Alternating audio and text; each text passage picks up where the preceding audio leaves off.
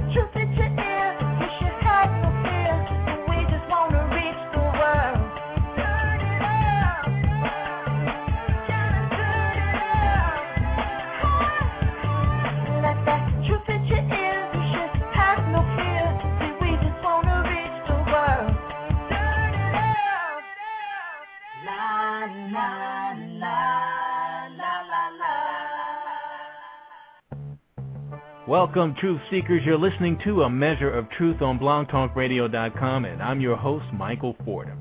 If you've just clicked the link on my webpage, or you're listening on blogtalkradio.com, or even the Blog Talk Radio player on my Facebook page, and you want to call in live, look, we'd love to talk with you.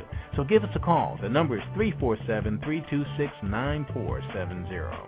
Oh, need a minute to get something to write with? But don't worry, I'll give the number again right after the commentary. Or if you like, you can Twitter me your questions and comments at twitter.com/ameasureoftruth. Also, if you haven't yet, why don't you look me up on Facebook? I'm the Michael Fordham with a photo of me in studio, and you can always email me your questions and comments at ameasureoftruth@gmail.com. Look, we got a great show for you today. We'll be right back after this.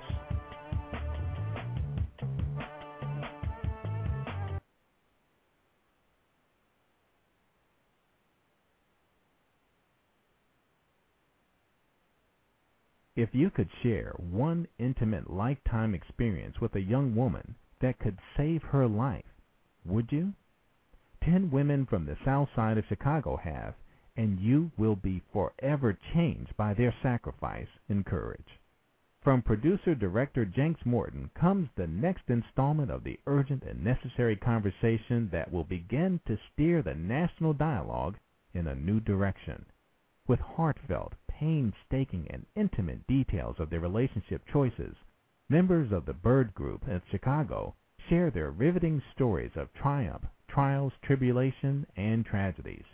For the first time in African American cinema, the soul of a black woman's family, relationships, and internal struggles are uncovered, and the pathway to true restoration is shown. This film is guaranteed to resonate and address head-on subjects tucked away in the heart of many African American women, and will empower them to release the enslaving bondage of their past. We Need to Talk, a message to our daughters, by producer-director Janks Morton. Janks, welcome to A Measure of Truth.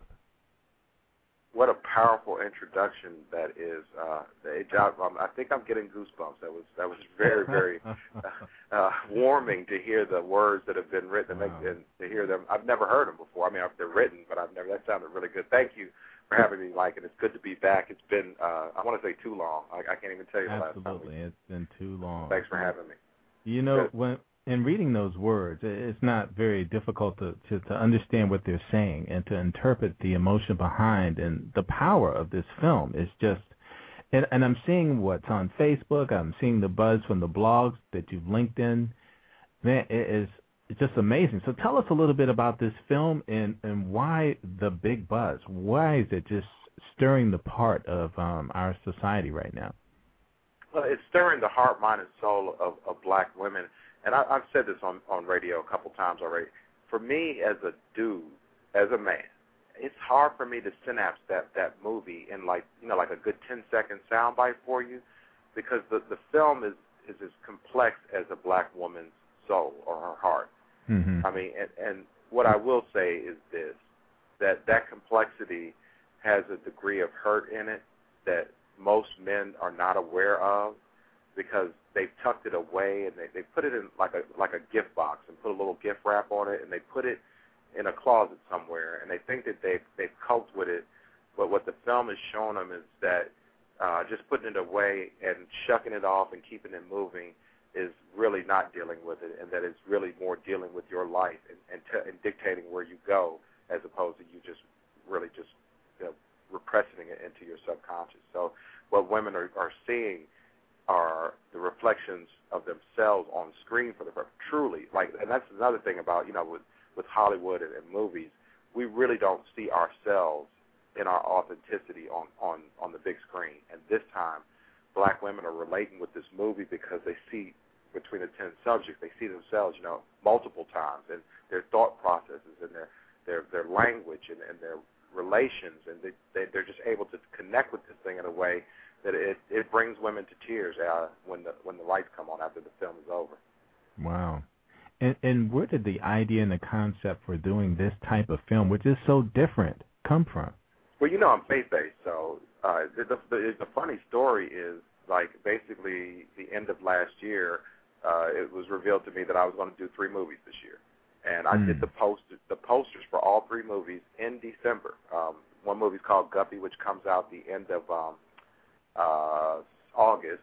We Need to Talk, which is the premiere this week, and another movie called Dear Daddy. Now, the funny thing of how he works with me is I had no idea who's going to be in it or how it's going to be done. I just knew what they looked like. I knew what those films conceptually were going to represent. And I spoke in Chicago in April, and these 2 women saw me speak, and then they tracked me down and said, we want you to do something with us because we've got a great thing going on here. And I'm like, well, I don't work with women, but I do got this movie I need to shoot. And we got to going back and forth, and sure enough, that was We Need to Talk. They were doing exactly what that poster and that concept was. 4 months, the poster that was done 4 months before I had even met them or even knew who they were. Really? And that's crazy. Yeah. Well, that's how he does me. It's like I am thoroughly convinced that God has a sense of humor, because the way he does me is just hilarious at times. I'm telling you, you can check Facebook. Those movie posters for those 3 movies are up. They've been up since November, December of last year. Wow. I did not know these women. I didn't even know who was going to be in them. And the funny thing, I'm shooting another movie Tuesday, 2 days before the premiere. The Dear Daddy is being shot on Tuesday. I met those women because they saw We Need to Talk, and it's just funny how he does me. So, wow, that is really something, man. Yeah, and the thing of it is, I went up there with a concept of what I wanted it to be. It was really going to be originally, and this is the whole thing of my will versus what he wants. But I thought I was going to be doing a movie around teenage moms and the deleterious effects that has on your life by making that choice. Mm-hmm. And it started in that space. When we first started filming, it started there. But there's a bigger arc that's going on that was revealed through that session that I saw. And I never really put this thing together like this. But, for years I've gone around and talked about the urgent role that fathers have to play in young boys' lives. And I did not know that it is as significant, if not more, that fathers do some very, very specific things for their daughters to keep them out of teen pregnancy, to keep them out of loss of virginity, to keep them out of the abortion clinic. It's daddy. And that's what's really, really resonating with black women.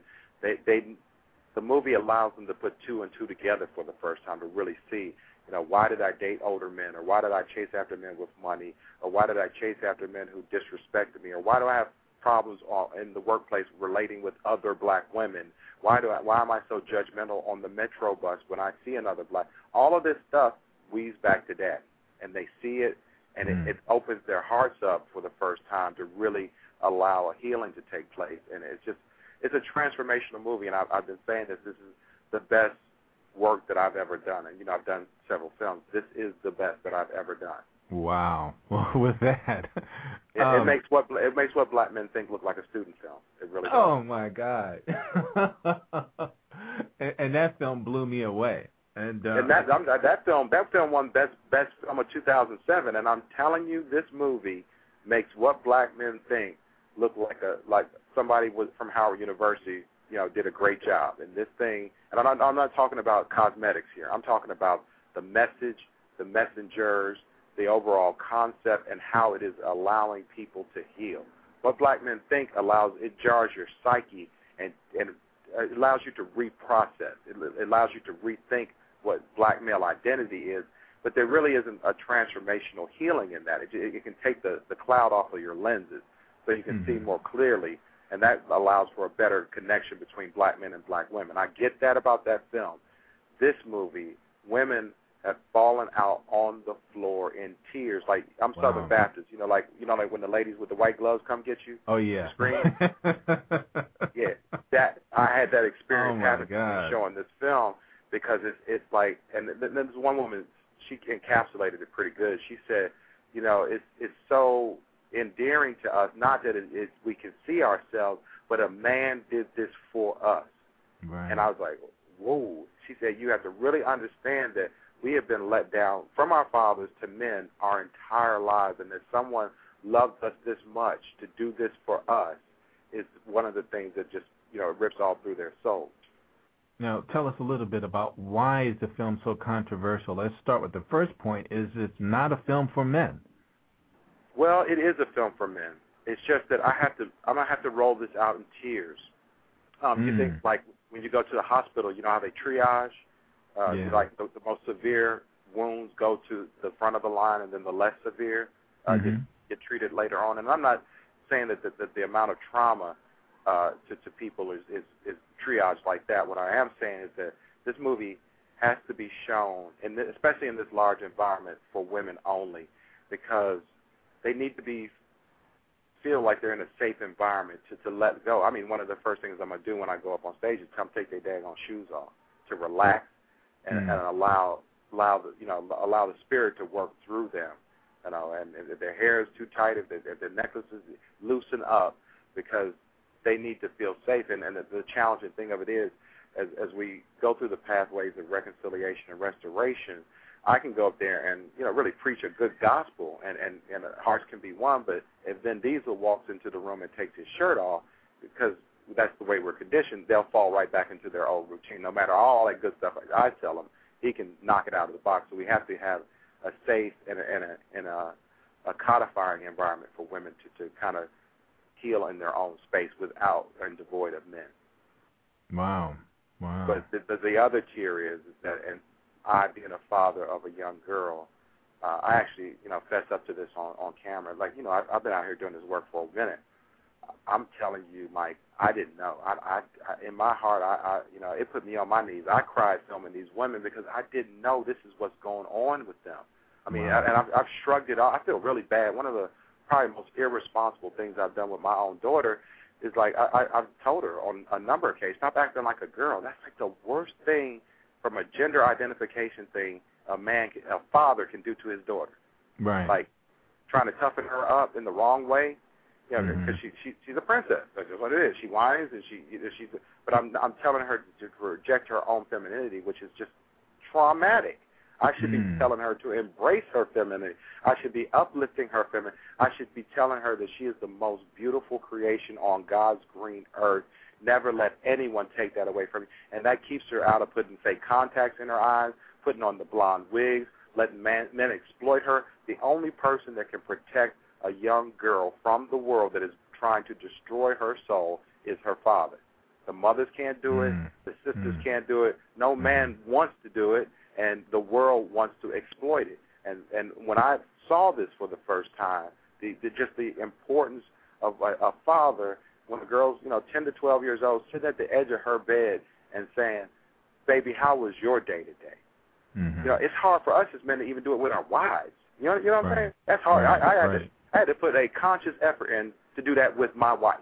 And they're telling me, you need to be doing that with your 12-year-old daughter. I'm like, you got to be kidding. That's the way we've been socialized, and that is the traumatic scar that we're leaving. We're leaving a void in our daughters' lives for the first man to come along and tell them, it's not love, it's actually lust. You're going to say I love you, but it's not love.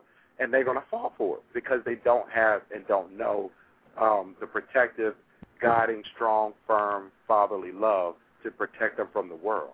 And that's what these women are seeing, and they're going, oh, my God, that's how Roscoe got away with it. And it hurts. And another thing, Janks, women don't realize, too, is when they do the fake contacts, when they do all these other things that are extremely altering to their appearance, for the predator out there who's looking to take advantage of a woman like that, it's pretty much it shows him who the target is. And this is one of the things I've talked about with one of... You are so on the point, because you know me, like, I'm recently redeemed. My walk in my faith is maybe 7 years old. But I used to be that dude.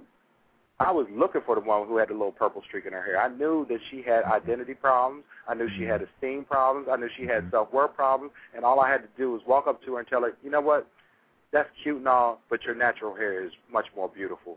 And you know who that person is? That's what her daddy should have did.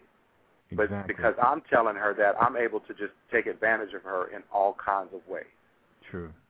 And we know as a former predator that you know what to look for in the club. And it wasn't the one with the booty shorts. That was the easy one. It was the one that was real attractive, was kind of quiet and kind of reserved, but had this one little trigger out there that you could figure out and be like, oh, there it is. I know how to get that one. And that's the way. And if the father is imparting that, if the father was the one to tell that girl, take that daggone purple streak out of your hair is beautiful without any dye or coloring or straightening. You are a beautiful creation of God. Then a dude can't come up and play that game. And the other thing that I'm seeing, like with my daughter, my daughter doesn't live with me, but we're together. She hugs me like a boyfriend sometimes. And it's not that romantic type, but it's just an endearing, protective love that she knows with me. So she's being programmed and conditioned on how to be touched appropriately by a man. So the first dude that comes along and tries to put his arm around her with a sexual agenda or trying to get something from her, it's going to make her feel awkward. She's going to feel peculiar. It's going to feel weird. She's going to say, get your hands off it. That's not the way I'm supposed to be touched. But if you don't have daddy to do that for you, then the first dude that comes along and says, baby, I love you, and throw his arm around you and tap you on your behind, you go for it. Janks, I think I lost you for a second. No, I'm right here. Oh, okay, good. I'm right here. Okay. Yeah. Now, one of the things... AT&T, sorry. Go ahead. Now, tell us a little bit about the film and the kind of buzz it's causing and the blogs and the women who are talking about it and all these different locations where it sort of has sprouted out beyond the film itself. Well, it's taking on a life, and I just keep going back to the original point, man. Black women, they know they're not Halle Berry. They don't even want to be Halle Berry. They know that they're not Gabrielle Union. They know that they're not Angela Bassett. But these are caricatures that they can sit back and look at and relate to somewhat. But they know they're smart enough and intuitive enough to know that they have never really seen themselves on camera. That's one side of it. The other side of it, the true, authentic hurt that is going on internally. That they're most, and when I say most, I say more than half comfortable. That is going on with most black women has never been explored through cinema. And here it is. What's the Love Got to Do with it? Is that Tina Turner? Right. That movie resonated with women because that is part of their experience. A large part. A movie about like Color Purple, where incestuous molestation or rape, those kind of things kind of resonate with black women because that's part of their experience. But ultimately, those two lanes allows the woman to look outwards, to say, I'm a victim of these circumstances. Okay?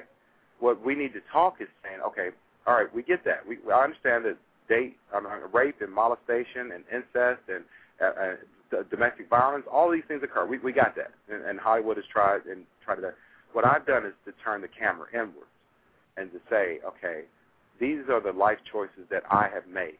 And that's not me saying, these are what the women are saying. And there had to come a time in my life where I had to look at, yes, I had some precursors. There was may have been some traumas, but I've made some bad choices. And these choices, though they may have been because my father was there, there's a moment, if I want to become reconciled with my salvation and my faith, where I'm going to have to own up to these things, be redeemed from them, and then the true doorway to salvation opens up for me. And that's no part, because Hollywood doesn't touch faith at all. Right. To show that this is the pathway to be redeemed for, and so that gift box that you put away in the closet, you get a chance to take it out, open it up, let that little traumatized girl go, because that little monster is really the thing that has held your life hostage and made you repeat the same mistakes over. You feel empty. You've tried dating the baller. You tried dating the rich guy. You tried dating the old guy. You tried work. All these things to try, even the church, to try to fill that void that only really Christ can fill, and it doesn't work because that void was left there only to be filled by Christ. And that's what the movie is showing, that, okay, when you reconcile with that person that you have been holding on to so dearly and refusing to let go, and really have been trained to put up brick walls, barbed wire, and cocktail fences to keep people off, and some hand grenades as well, to keep a guy like me out of that space is ultimately what is holding you hostage. Wow. That's too complicated, or? No, absolutely not. It's just a lot of real dialogue as opposed to what Hollywood, as you said, would feed us based on stereotypes. And, a film like this is pretty much undoing a lot of knots. So I can see the power in it, in itself. And it's just amazing because it's so easy to buy into something else that's not as real and penetrating and as emotional as the truth. Yeah, and what I love about the film is that there's what's that movie that I can't Wait and Exhale. I cannot stand that movie. You can broadcast this one and blog it and tweet it all you want. I do not like that movie, and I don't like it. I don't like it from the perspective of a black male. The castigation of black male and that thing is a mess. But after the end of We Need to Talk, black women are truly exhaling. They are really, really. It's like, whoa. I mean, the pregnant pause, the lights come on, and you look in the audience, and it's like, okay, ladies, are you okay? And they're all staring at you like, thank you. Thank you for letting us really let this thing loose for the first time. Because Cosmo won't do it because they make money off of you keeping hold of that young girl. Hollywood won't do it because they make money off of you holding on to that young girl. The newspapers, media, Essence, all of these things that you've been reaching for to try to find the answer really are invested in keeping you subjugated to that thing and keeping you bounded to that trauma so that you can never really be free in your heart, mind, and soul. And I see the freedom that comes as soon as the lights come on. You can just see the tears in the faces. You can see the look of relief. You can hear the exhale. You can hear the sigh come off of these women when they see this film. Wow. And you say it took you how long to make this film again? About 35 days. Wow. I shot it on May the 10th. It was at the manufacturer and the manufacturer, they took 3 weeks, but I mean, it was at the manufacturer probably the 8th of June. Oh, wait a second. We talked offline. You said you shot it on May 10th. On May 10th? I filmed the subjects May the 10th. It was in the distributor's hand, the manufacturer's hands, I think June the 8th. Wow. So you're saying this is a one-day filming? I filmed it all in one day, yeah. Wow. Now, see, for 8 hours, I sat there with these 10 women. I cried. I laughed. I cried again, and then I cried some more. And I filmed some of the best. You've seen what black men think. I filmed some high-powered dudes, and I've been on the panels with high-powered dudes and blah, blah. But these women, for the first time in my life, I was able to see it, you know, from not just the clinical and the spiritual, but just to be able to touch it. Because, you know, we can read the studies that say, okay, it's necessary for a father to be actively engaged in a young girl's life. That's sterile. It's not telling you that you got to hold her hand in the right. It's not telling you that you have to rub her hair in it. It's not telling you you have to hold her in this way. It's not telling you what happens to that girl when you don't do that. Mm-hmm. You know, it'll say that, you know, the poorest outcomes, you know, from education on STDs and teen pregnancy and abstinence and all that, blah, blah, blah, blah, blah. That's the sterile. But to touch it for the first, it blew me away. I had to walk out the room a couple times messing around with them women, because I was in there, and the beautiful thing about them is that they allow me to come into that space, because the average woman never. That's why I've had such challenges working with women for years, and that's why I've shied away from it. They won't let me in that space. Mm-hmm. They won't let me. They've got all of the weaponry to keep a guy like me out of that space, because they just, you know, they don't trust their father, they don't trust dudes, and they definitely don't trust some strange guy running his mouth. So these women let me right there. I mean, we were, and when I'm there with you, holding you by your hand, so we can both walk out of this trauma together. So that's why I'm hurting as bad as they are, because I've never touched this woman's, you know, pain. I've never had to put my arms around that thing before. Wow. And that's why I said this movie's cut up into tears, because I'm going to put fathers on blast with this thing. Mm-hmm. Because I'll let them off the hook first, because I'm going to tell you, that's why I keep asking you, are you understanding? The average black man does not understand what's going on. And I would wager to probably say they don't even care. You know, mm-hmm. and I'm not even talking about males. I'm talking about men of daughters, fathers who are men of daughters. We've been trained to be disengaged. There's an old adage that says mothers raise their daughters and love their sons. Well, mm-hmm. I think black fathers raise their boys when they're engaged and love their daughters. And I think what we do is, you know, we're kind of aloof with them, and like, I love you. We'll tell them I love you all the time. But we don't know the things that we have to do to validate, to acknowledge, accept, and approve, and ratify their self-worth. And so I'm getting ready to let fathers know, like Chris Rock said, you know, his job was to keep his daughter off the pole. No, it's bigger than that. I'm going to tell you, if your daughter loses her virginity, or if she's promiscuous, or if she's got multiple abortions, it's your fault. Right.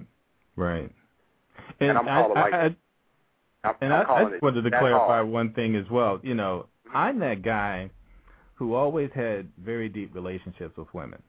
And as a matter of fact, I hold a lot of secrets that women have told me.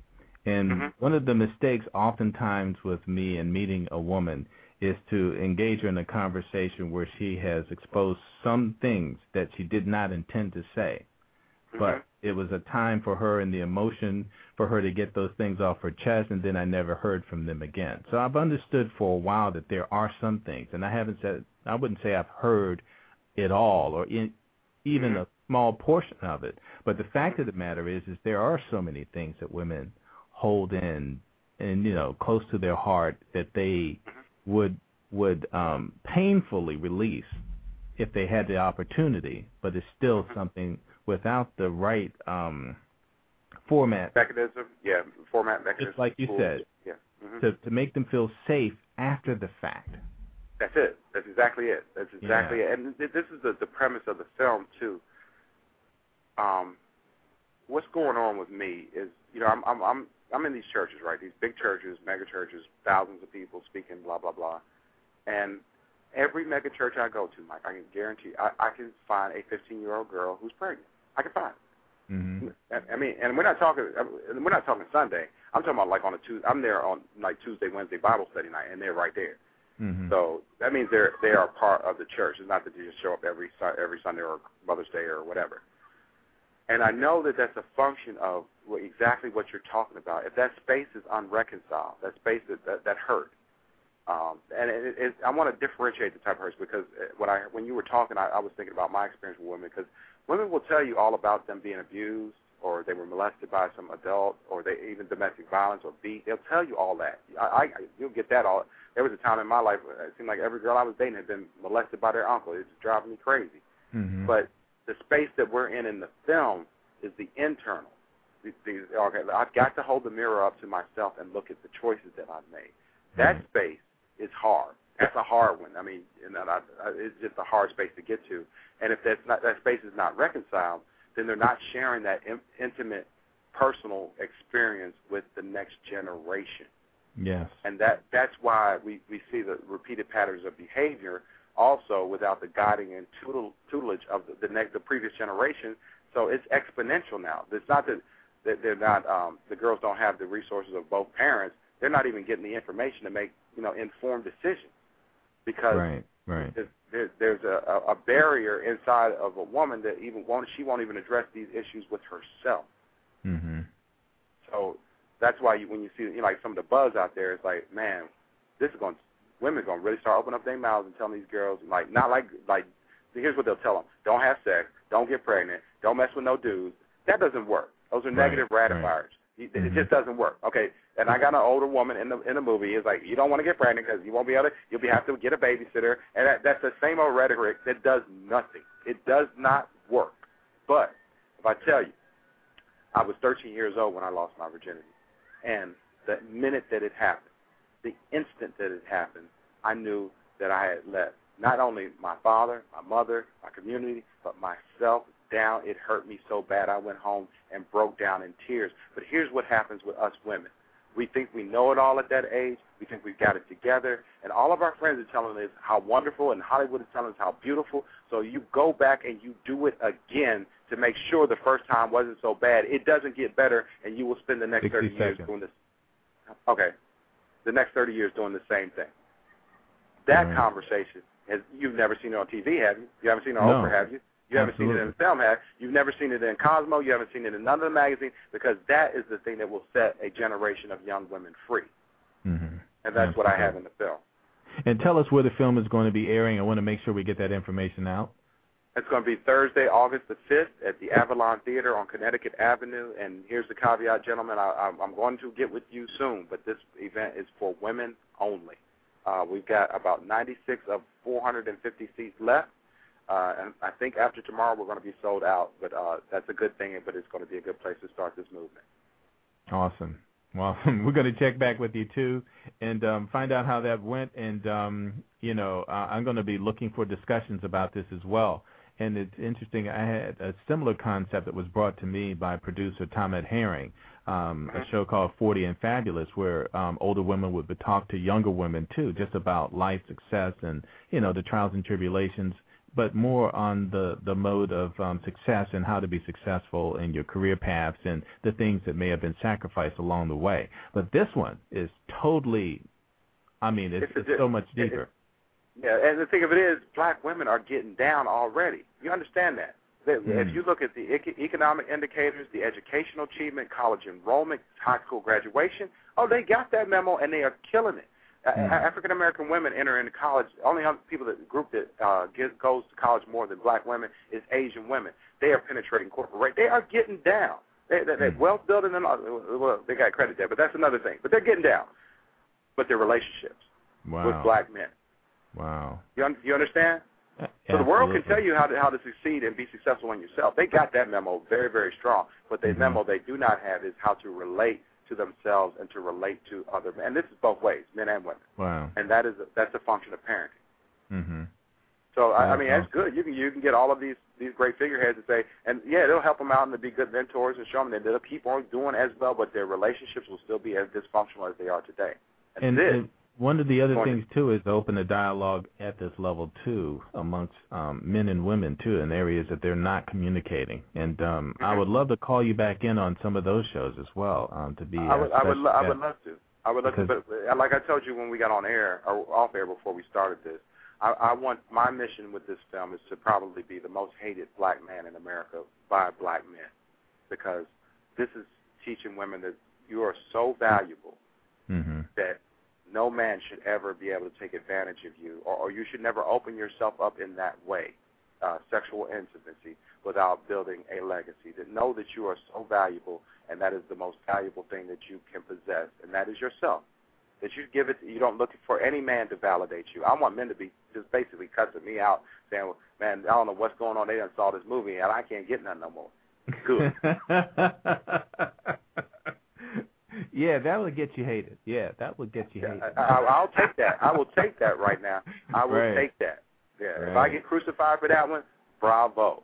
Because that's the thing about it. The women just don't, they hear, oh, yeah, you're valuable, you're queens and blah, blah, and that's the first pimp that comes along. You're a queen, and they fall for that. But to really know their value internally and to be able to believe it and hold on to it and resonate it and it glows, then all the jokers get kicked to the side at first. And then a guy can talk about, I want to marry you. And that that might work, and we can date and we can hang out and all that. But, we ain't laying down nowhere till I need a ring, brother. Sorry. I'm worth way more than that. And if I got a nation of black women kicking it like that, it's over. Because then we're going to build healthy marriages, healthy families, healthy communities, healthy neighborhoods, and really just a healthy black community. It's over because women don't understand the power they have to kind of dictate the pace of what our relationships look like between men and women. They don't understand that. It's been devalued and it's been stripped from them, and boys exploited, males exploited. Well, I don't know how much longer we'll be able to stay on, but we're actually. Oh, I thought you said we had a minute. No, yeah, we did. That was gone. Oh, sorry. I get to go on. But you can tell I'm fired up about this thing, though, man. I'm telling you, man. But we're still online. A great we're recording. If anybody was listening live, they don't hear us, but we're still recording. So a lot of this will still be on as well. So that's good. Yeah. That's good. No, I was just saying that this is when I say this is my best, it's my best work. In the healing process, this is it. This is ball game right here. Yeah, This is ball game. And the thing I like about your films is it's not a film you see and you just say, hey, I saw this film. It impacts you. It changes your dialogue. It changes the scope of your life. It helps you to see things differently and question yourself, others, their motives, so forth and so on. So with this, you're really, like I said, stirring the pot. There's something brand new that's going to come up because of this. And I just can't wait for it to kind of grow into what it's becoming. And I know we talked about you coming down there. I love it. I think I do have a simulcast. Somebody's doing a blog from down there, man. But I would love for people to kind of capture, the essence or the spirit that's coming out of that thing when those women walk out of that theater after it's over with. It's going to be powerful, man. It's just I can smell it. I mean, I knew when I put the camera down that day, I was like, man, I am sitting on a game changer. I started calling my boy. I'm like, dude, I know I can't tell you what it's gonna look like when I'm finished, but I'm telling you, in the can right now, I've got a game changer. And this one, this thing, you will. I can pretty much guarantee you have never seen anything like this in black film ever. And I'm not the hype guy. I don't have my stuff up like this. It's like in whatever. Black film or any film, to tell you the truth. Yeah. Maybe, but I don't care about all of them because I love my people, so I ain't worried about what. But I'm saying there's a restoration that can happen with us, and we can lead the way on this because the devolution of the family has hit us the hardest. Well, what if we're the first to pull it back together and make the model and the role model that the rest of America looks to and becomes envious of? And you know what? Now's the time. Yeah, now is the time. We've done 40, 50 years of this foolishness. Time to turn it back to where we just were. Yeah. Absolutely. Well, Janks, man, I wish you the best, and I know that the great things are coming your way, and I really, really thank you on short notice for getting back to me and making this thing happen. I really appreciate it, and hopefully I'll hear your interview tomorrow as well, and it's on WHUR. Is that correct? Yeah, I'll be on HUR at 7 o'clock.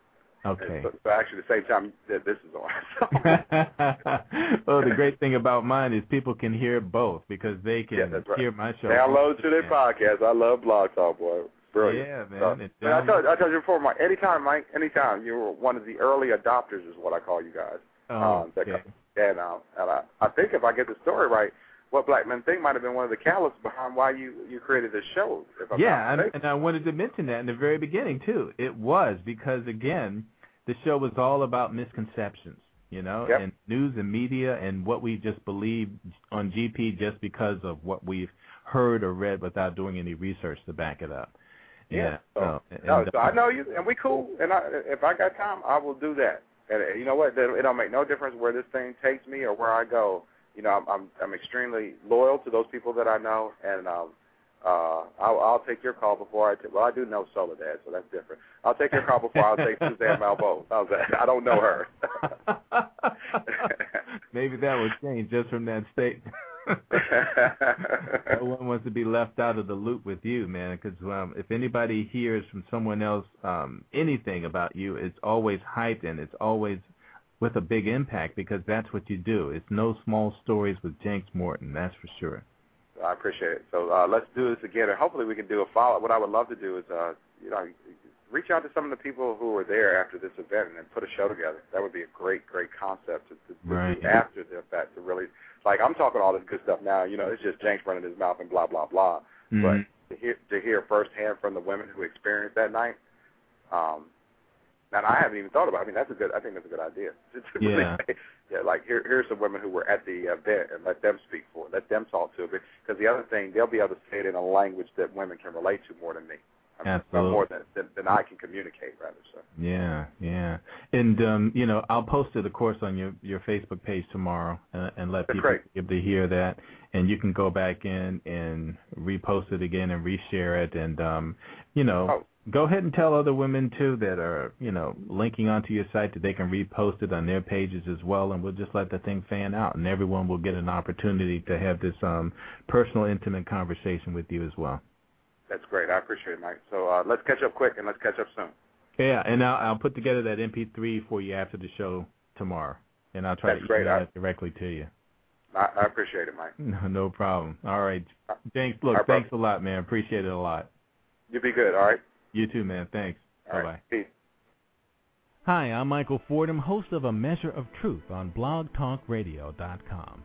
I want to take a quick minute to talk to you about Young Lives DC 34.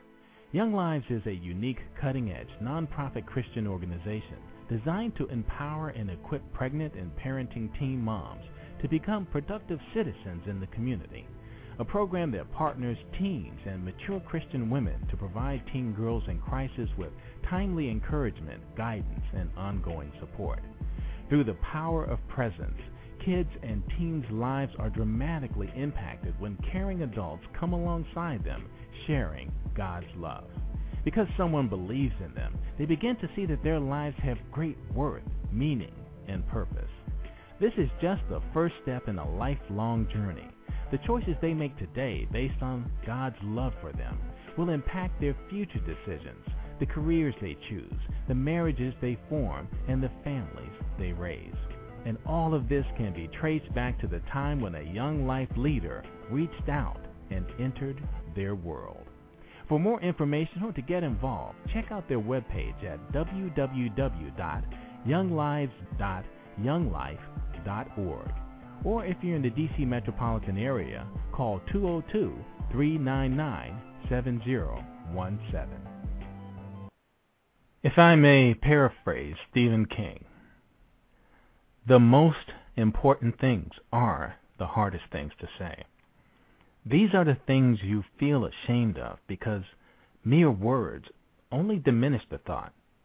You see, words shrink things that seem limitless when they were in our hearts and minds to no more than just living size when brought out into the open.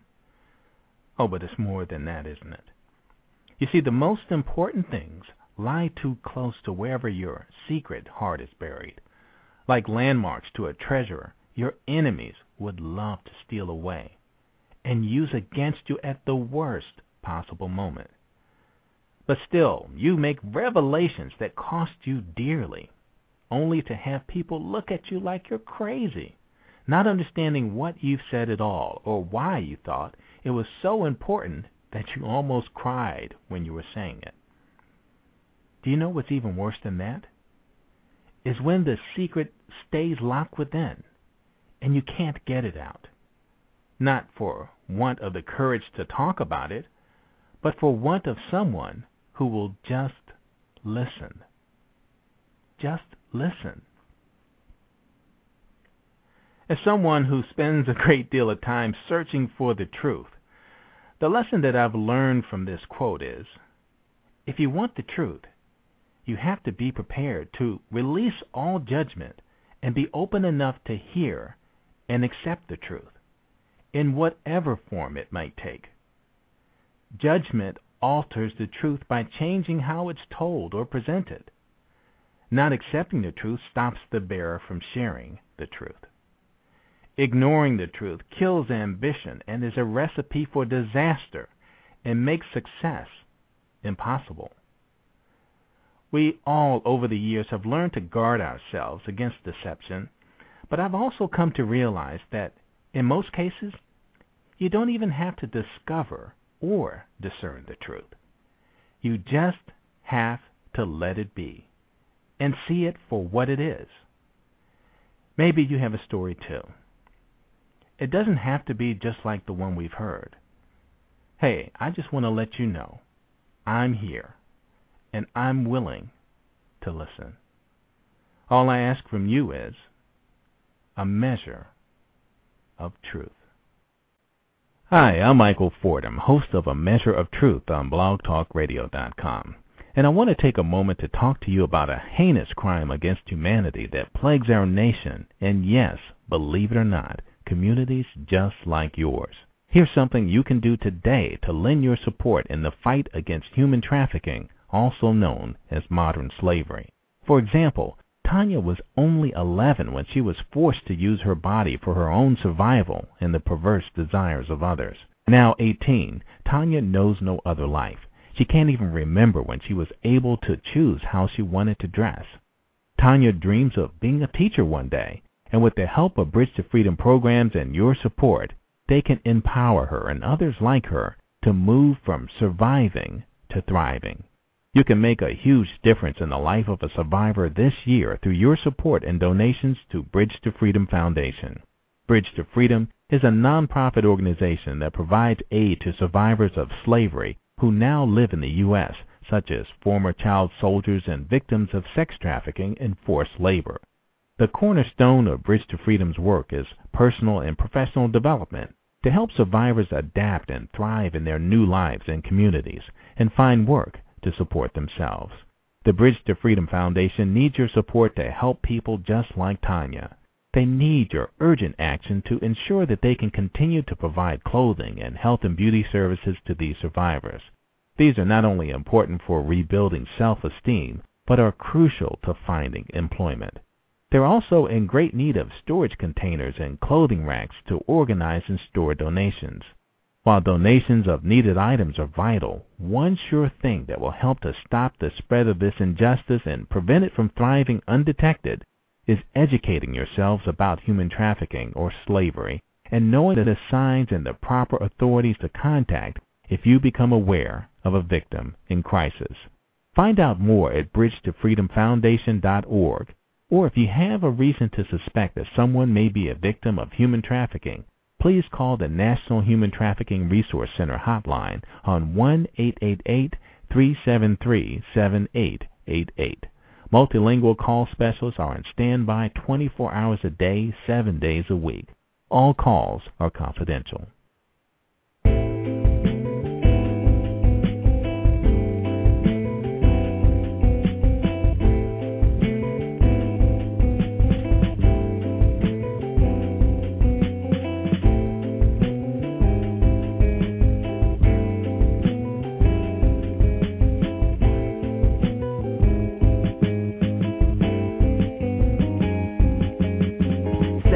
My hunger, young child of 1,000 wonders. No sleep from now to summer might astound and can stun ya. And anything before you, more like anything before me, could possibly be the reason I ain't been getting no sleep. Feeling more tired than Obama in his third week. Try to stand on my feet and I land on one knee. It's unhealthy, my body's been running for days, operating off Red Bulls and fish fillets, and my eyes look like luggage is under them. Now I'm just wondering if something is gonna wake me up again. I'm just guessing that I'm on a whole new route, trying to get in where I fit in and fit in where I stand out. And I hold my hand out, but only for my team. I only dream during the day, I only daydream. I never get my face dirty, so my nose is clean. But but it don't lean like Rudolph or shoot off red beams. Did I imagine all that, or is that just what it seems? But it's a meaningful metaphor, maybe that's what it means. I died 57 times in a very old dream of mine, and with each and every time it got more unkind. But I found myself wishing I could have that dream. I try to lose the tiredness, but I beat the fatigue like I need the fatigue. It's out of my chest, a sleep seeker like a heat seeker aiming at rest. I learned to reach a goal that you ain't gotta be the best, but I ain't learned till I lost control of my own test. I took off my old vest and put on a new one. A girl wants to but I'm too tired to her. I knew her. I think she used to try to be a model, but she grew her hair longer cause she got busted with a bottle. She covered up her scars and she likes to meet stars and she'll them in their house.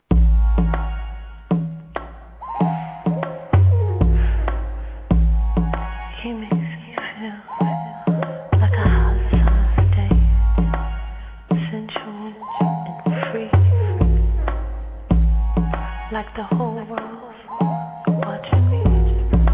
He makes me feel beautiful in ways I never knew before.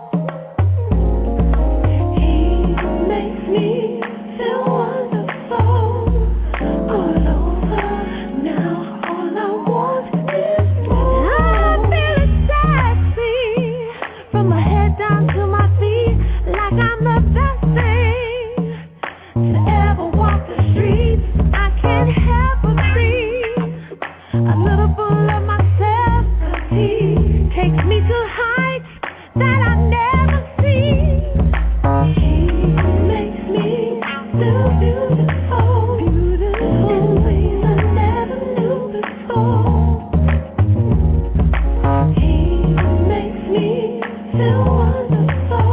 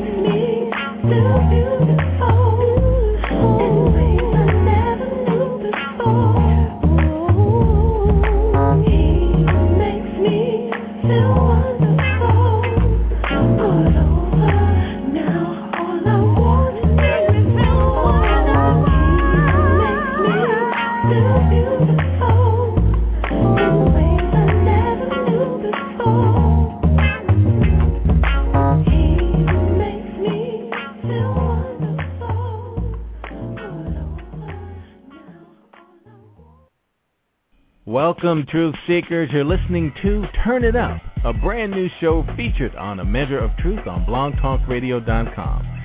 Turn It Up is all about independent recording artists of all kinds, R&B, rap, jazz, soul, gospel, even country. But the primary reason for Turn It Up is to feature and help independent artists to take it to the next level by showcasing their music, sharing studio recording tips and tricks to help your tracks stand out like the pros, and industry information to help you choose the right path and keep you in the game. Every week we bring you new artists, industry insiders, and fresh new tracks that you won't be able to hear anywhere else. The truth is, if you're an independent artist trying to make it in the music biz, you need all the help you can get. So let's stop playing. Get your demos together and get ready to turn it up. A few weeks ago on my way home, I was stopped at the traffic light just before entering my neighborhood, and I was thinking to myself just how much better my commute was than it was the day before.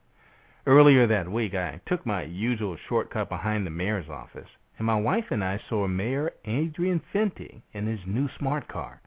He waved to my wife and I, but I couldn't get my camera out fast enough, and I missed a great photo opportunity. So on Thursday, being better prepared, I tried again. But the weather was bad, and of course, so was the traffic. And I got stuck behind the mayor's office for over 20 minutes.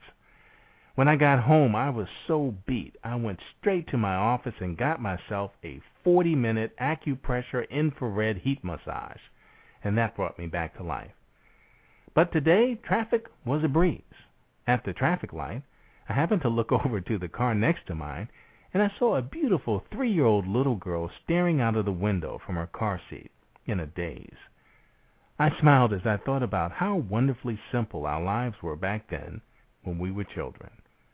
Then she noticed me, and she smiled back, and I looked away to see if the light had changed, and when I looked back again, I smiled and saw her looking at me, and then she started laughing hysterically, only the way a 3-year-old could. So I laughed, and she laughed, and the light turned green, and I waved goodbye and proceeded home.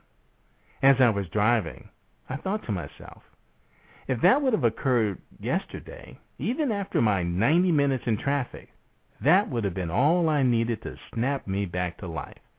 A 3-year-old smile versus my expensive massage bed. The kid wins every time. On the drive through my neighborhood, I had an epiphany. How many things have I placed in my life to make up for not taking the time to really enjoy all the simple things life has to offer? Well, I'm sure I'm not the only one. Many of us have forgotten how to enjoy and appreciate the little things, or even the small steps of our accomplishments, or the little likes in our relationships, or the small things that bring us joy in the pursuit of things that would bring us greater happiness. We have become impatient and always looking ahead to the thing that we perceive to be the source of our happiness. Webster defines joy as the emotion evoked by well-being, success, or good fortune, or by the prospect of possessing what one desires. Look, be careful in life that you do not lose your joy. Research shows that if you do, loss of good health is not far behind. Take time out to enjoy the little things in life. Rejoice in reliving life's joys through sharing them often with others. And take a moment to relax in your moment of peace through your joy instead of the empty pursuit of pleasure. If you ever lose sight of life's joy, take every step in your power to reclaim it as soon as possible. Your first step to reclaim true joy in life is just to look to God. He's always willing to show us His glory to all who are willing to seek. Just take a moment and look around you, and you will see His joy everywhere. But if you still need a starting point, look in the eyes of a child. The younger, the better. There you will find true joy, or, in other words, joy and a measure of truth. Well, Truth Seekers, I'm Michael Fordham, and you've been listening to A Measure of Truth. But before you go, here's a little something to take with you. Ask God for wisdom daily, but know that your lesson can come from anybody or any situation, good or bad, friend or foe. Watch your thoughts. They become words. And watch your words. They become actions. And watch your actions. They become habits. And watch your habits. They become your character. And watch your character. It becomes your destiny. Until we meet again, take care of what becomes of you.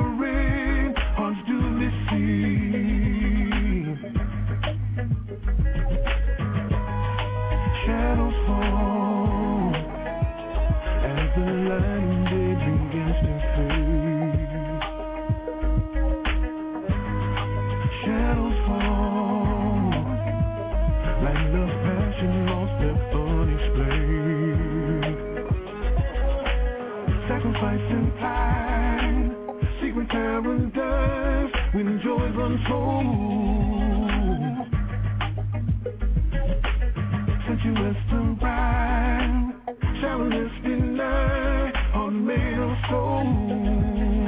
Oh, oh, oh, shadows fall on the facing right in front of me. Shadows fall on the faces that conceal my need. I'm so in tune with myself, I'm so in touch, but lately, man, I ain't been pushing that much. I got the game in the grips, a strong grasp, and I'm not giving up. They gotta last. Yo, I got it in me to finish this track meet, but I still find myself carrying heat. That's not where it's at, man. The game is not that sweet. I don't see no competition, no way that they could compete. Sacrifice and pride, secret paradise, when joys untold. Since you western bride, shallowless deny, heart made of soul. Oh, oh, shadows fall on the facing right in front of me. Shadows fall on the facing that conceal my need. Oh, shadows fall as the light on day begins to fade. Shadows fall like less passion lost left unexplained.